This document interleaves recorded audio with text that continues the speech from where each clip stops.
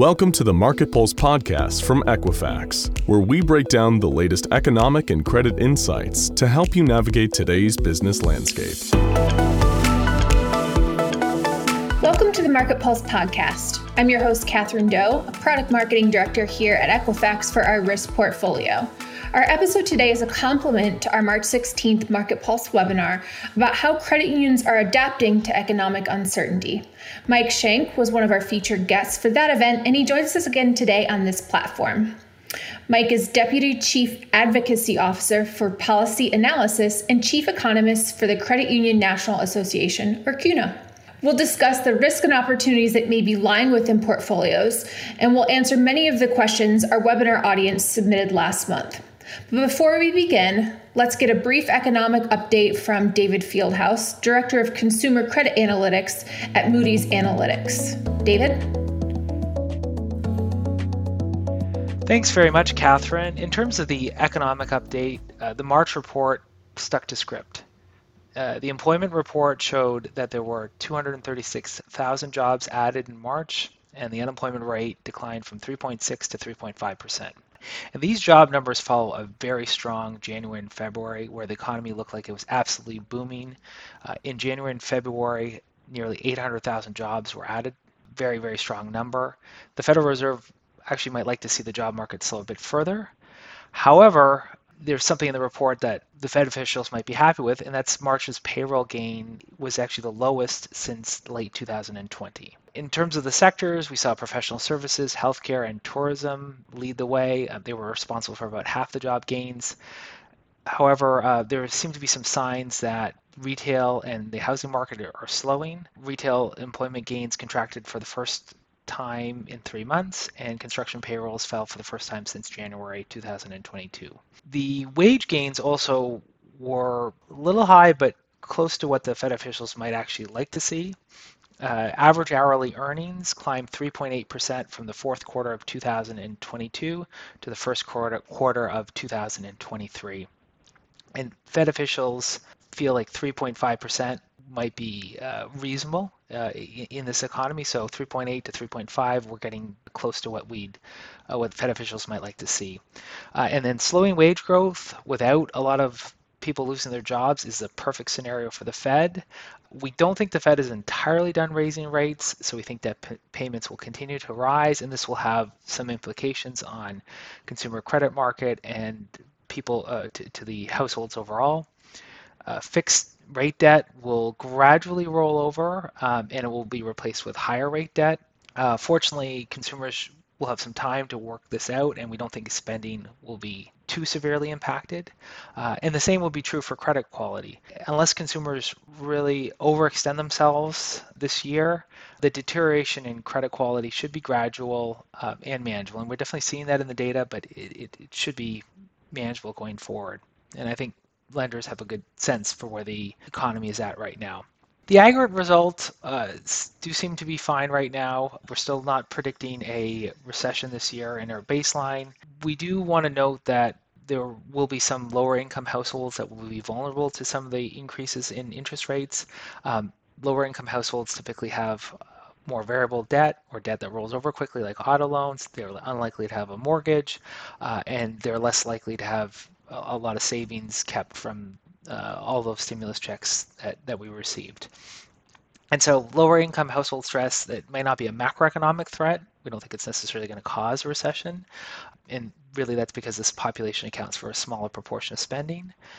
However, this population may suffer and have trouble getting new debt and maintaining their current spending pattern. So this is definitely something we want to watch out for this year. Thanks, Catherine. Back to you.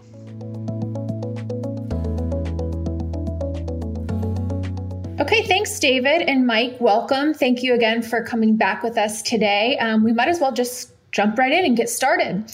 Our webinar audience said that their top priority is to better understand the risks and opportunities in their current portfolio.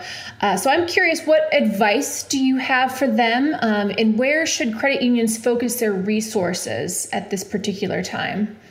That's a great question. And before I get into that, I just did want to make it clear that our outlook at CUNA roughly aligns with the Moody's outlook, which I think is really important because We do feel like the Federal Reserve has engaged to a pretty significant extent.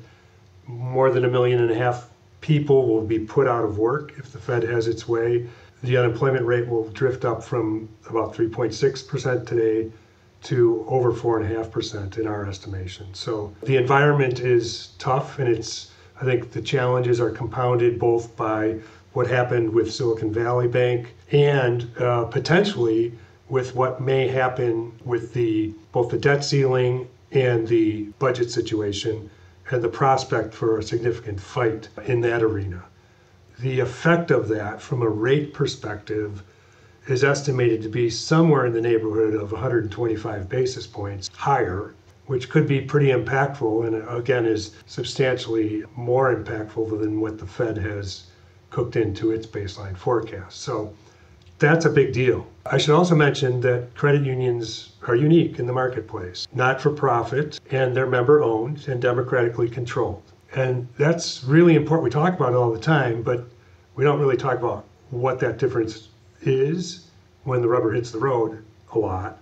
But it's especially important during economic disparity, economic dislocations and challenges. In the for-profit sector, banks and other financial services companies have an obligation, actually a legal obligation, a fiduciary obligation to protect shareholder value. And that means in an uncertain environment, on the margin, those for-profit institutions are more likely to turn people away who might cause an erosion in that shareholder value. On the other side of the coin, credit unions, because we're member-owned and we're focused on our members, not maximizing profits, but maximizing service to members, we enter those situations, and actually our CEO likes to call credit unions financial first responders.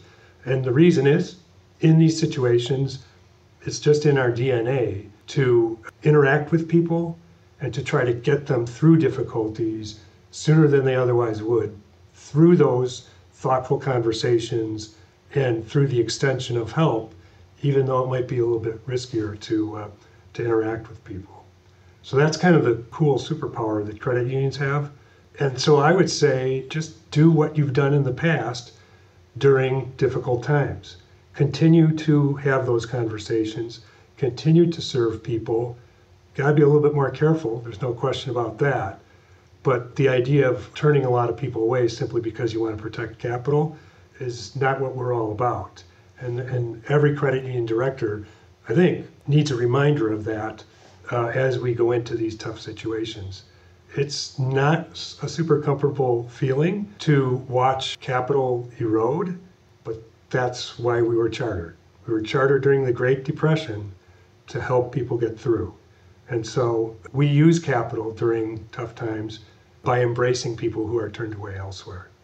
That's the big opportunity. And actually, I've lived through probably 3 or 4 big crises, starting with the savings and loan crisis in the 1980s. And at the tail end of every one of those crises, we see really strong membership growth at credit unions because credit union members appreciate the way they're treated in these environments. They tell their friends about credit unions, and more people join credit unions on the tail end of these big dislocations. I think that's the opportunity. In terms of the challenges, I would say the canary in the coal mine, at least from my perspective, is what's happening with credit cards. And that's part of the reason that we've purchased the Equifax database. We've purchased a 10% sample, so we have, I think it goes back to 2005. So we have 28 billion records, and I think 2 billion new records every year. And so we can see behaviors in the marketplace, and we can differentiate between credit union members and non-members. And we can see in the data that credit union members are really more resilient than non-members for a variety of reasons.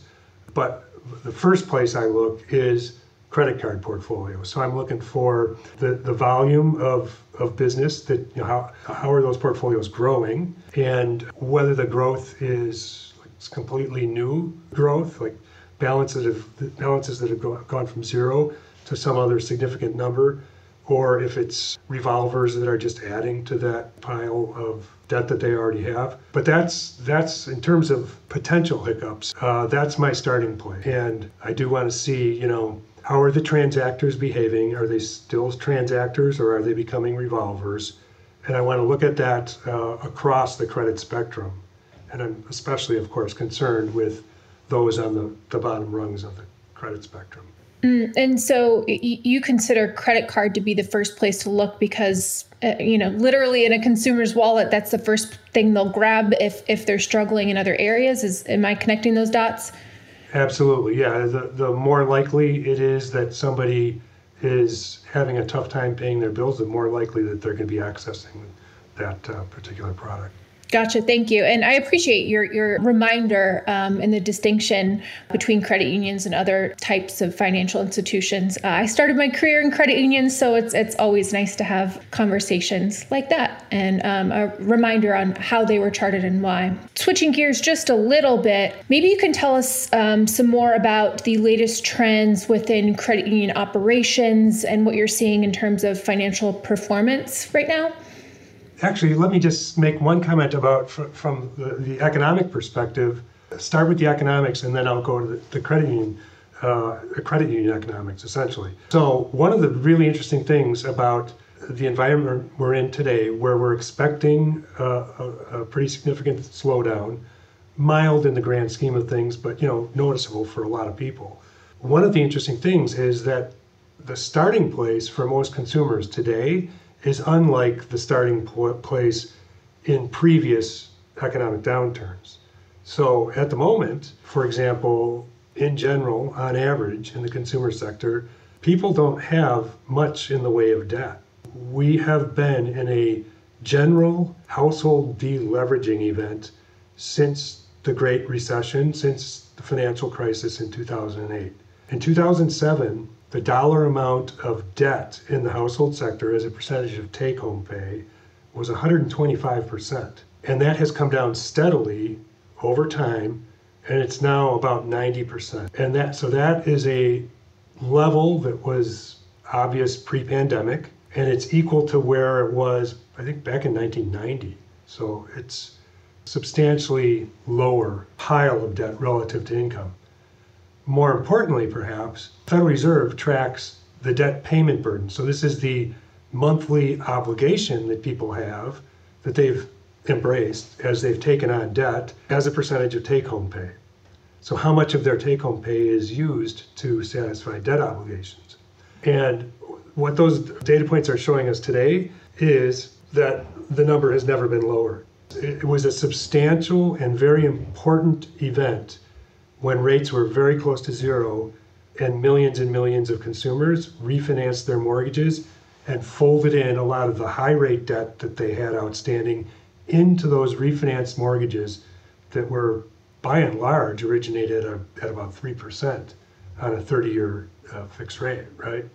So if you look at the Federal Reserve data, and they've been looking at this, tracking it since 1980, if you look at that data, the current reading on that, at least the last one I looked at, is the lowest it's ever been.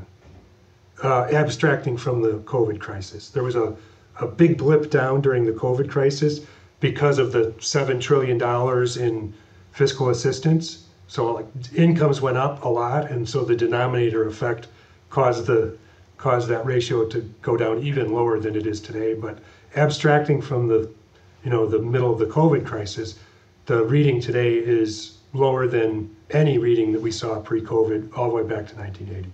So that's great. I mean, I think, and net worth, if you look at net worth, so not just the debt, but assets, the net worth overall at the moment in the household sector is about approaching 8 times annual household income.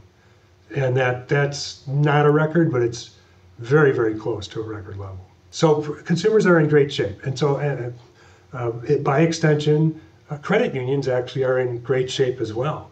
Our balance sheets are solid, and we're earning at high rates. ROA, net income as a percentage of average assets for credit unions in 2022 was 88 basis points, just a little bit less than 1% ROA. That's a solid reading from a historical perspective. And from a balance sheet perspective, our net worth ratios collectively, 10.7%. Our regulator says 7% is equal to well capitalized. So our capital buffers are quite large. That's net worth. That's the reserves and undivided earnings, essentially.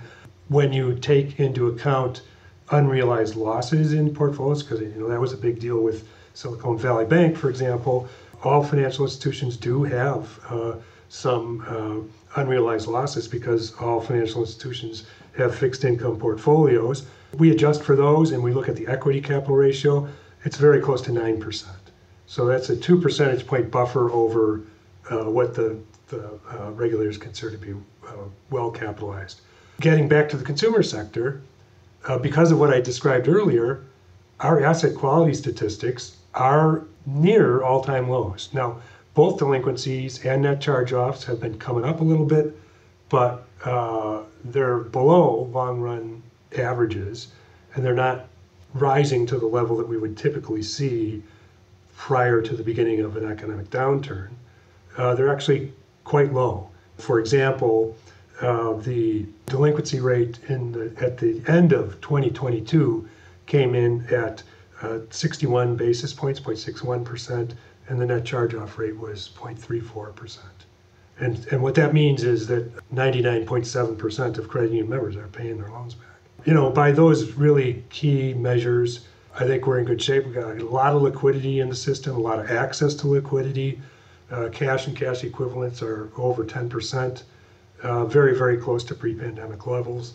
From what we can tell, there's been a bit of an increase in longer-term assets, but not substantial. And so the interest rate risk exposures seem to be about where they were pre-pandemic.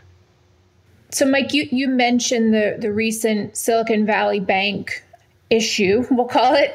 What, if any, implications are there for credit unions related to bank failures? And what advice might you give to members or those running credit unions?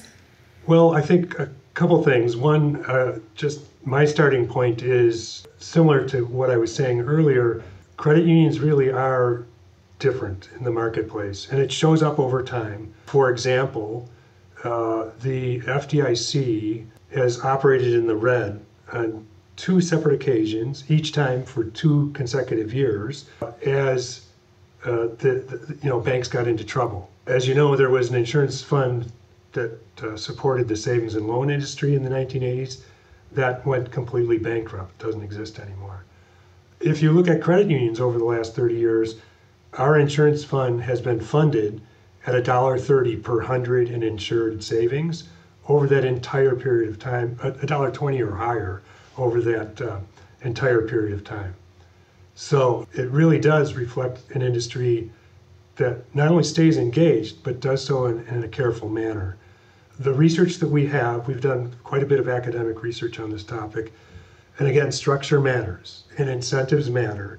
And what we know is that in the for-profit sector, not just CEO compensation, but executive compensation tends to be tilted more dramatically towards high-powered compensation, which means variable pay for performance. And when you have that type of an incentive structure, you're more likely to be swinging for the fences. So that doesn't happen at credit unions because of the different incentive structure and the fact that, our credit union members are our owners. So we're very careful about not doing bad things to our members. So those things are really, really impactful. Other than that, there's some other structural things that come into play. So for example, if you were to look at the average amount of insured deposits at a credit union, the average is about $7,000. At banks, collectively, I believe the average is about $14,000. Now, FDIC insurance, federal insurance for both credit unions and banks, is $250,000. So those readings are quite low. If you, though, look at, for example, regional banks, the number is much closer to $170,000 on average. So that's getting you pretty close, the average, pretty close to that 250 max. SVB, Silicon Valley Bank, was at $1.25 million. And they actually had a depositor that had self-reported a deposit of $3 billion. That greatly exceeds the $250,000 insurance limit, right? As it turns out, the Silicon Valley Bank had 95% of its deposits uninsured. It's basically the exact opposite within credit unions. 93%, 92 or 93% of credit union deposits are fully insured by the federal government. And so when depositors at Silicon Valley Bank saw this situation, they wanted their money out and they wanted it now. That's what essentially what caused the problem. That in combination with substantial unrealized losses in their investment portfolio, which made it difficult for them to liquidate assets to pay those depositors who wanted their money. Completely opposite situation in credit union land, but that doesn't mean it's not going to affect us. It's going to affect us. And the effect is, I think, maybe two or threefold. One, more than likely, we're going to see increasing regulation and supervision on especially those two things that I just talked about, insured deposits and unrealized losses, liquidity generally. I'm a director at a $6 billion credit union. Every year, at the beginning of the year, I get a letter from our regulator, and the letter basically says, here are our supervisory priorities for the year. And near the top of that list coming into this year was liquidity. So everybody knew that this was going to be a big deal. I feel like it's going to be a bigger deal now if, for any institution that has not been supervised since the SVB situation. Supervisory authorities, we can be really, really careful about looking at exposures like the exposures that I just talked about. So that's one thing. Secondly, I think that, I don't know what's going to happen with deposit insurance generally, but as you know, there are a lot of different suggestions out there. Should the number be $500,000, not $250,000? Should people have access to different types of funds? That's all going to be examined. So there's a possibility that, like it or not, credit unions will be sort of pulled into a depository insurance scheme where we're going to pay more money for insurance, even though we probably don't need a heck of a lot more insurance. And so there could be costs associated with that, and I'm obviously very concerned about that. The other thing is, and I alluded to this earlier, is that there is, because of SVB, sort of an economic impact in that access and availability of credit is going to be a lot lower post-crisis than pre-crisis. And as I alluded to, some of the experts that have looked at this think that sort of from an interest rate perspective, the equivalence would be that the SVB situation resulted in maybe a 75 basis point increase in short-term rates, or the equivalent of that in terms of access to credit. So it's regulatory and supervisory, it's bottom line impacts, and it's more than likely going to make it more difficult for people to get access to credit. So let's go back to, you mentioned job loss, job market, what may be headed our way. Do you see that the job market will return to quote unquote normal, a minimum wage scenario, or will an increasing number of small businesses potentially be forced to close doors? I don't think it has to be either or. I don't think it's going to go back to normal, but and I do recognize that for a lot of smaller businesses, access to labor is a significant issue, and especially affordable labor, right? It's difficult. I think what it's going to mean for a lot of small businesses is that they're actually going to have to bite the bullet and pass those costs along to their customers, which is not an easy thing to do, not something that most small businesses get excited about. But I guess, if you're looking for a silver lining, everybody's pretty much in the same boat. So I think that you'll see more and more businesses using that before they, essentially decide to shutter their businesses. And so, again, on the small business perspective, any pointers you may have in credit scoring in this economy, such as unsecured credit or losses projected for small businesses? Well, I think the good news is that if we're right, this more than likely will be a mild recession. So it won't look like the previous several that we've been through. And that should be really helpful. And I think on the margin, I think what that means is that business owners should think in terms of, you're not going to have to do what you did in the past to muddle through. it'll be easier to remain engaged with a greater number of people, a wider variety of people from a credit score perspective. Doing that will have payoffs. Credit unions have experienced that all along throughout their history, which started, about 100 years ago. Small businesses are in a better position in this downturn than in previous. They will find it difficult, small businesses will, I think, find it more difficult than their counterparts who are larger to themselves get access in this environment to credit. We already see that in the senior loan officer surveys that the Federal Reserve does. Banks are tightening, and they're tightening especially noticeably for smaller businesses. So that will be a challenge. There's no question about it.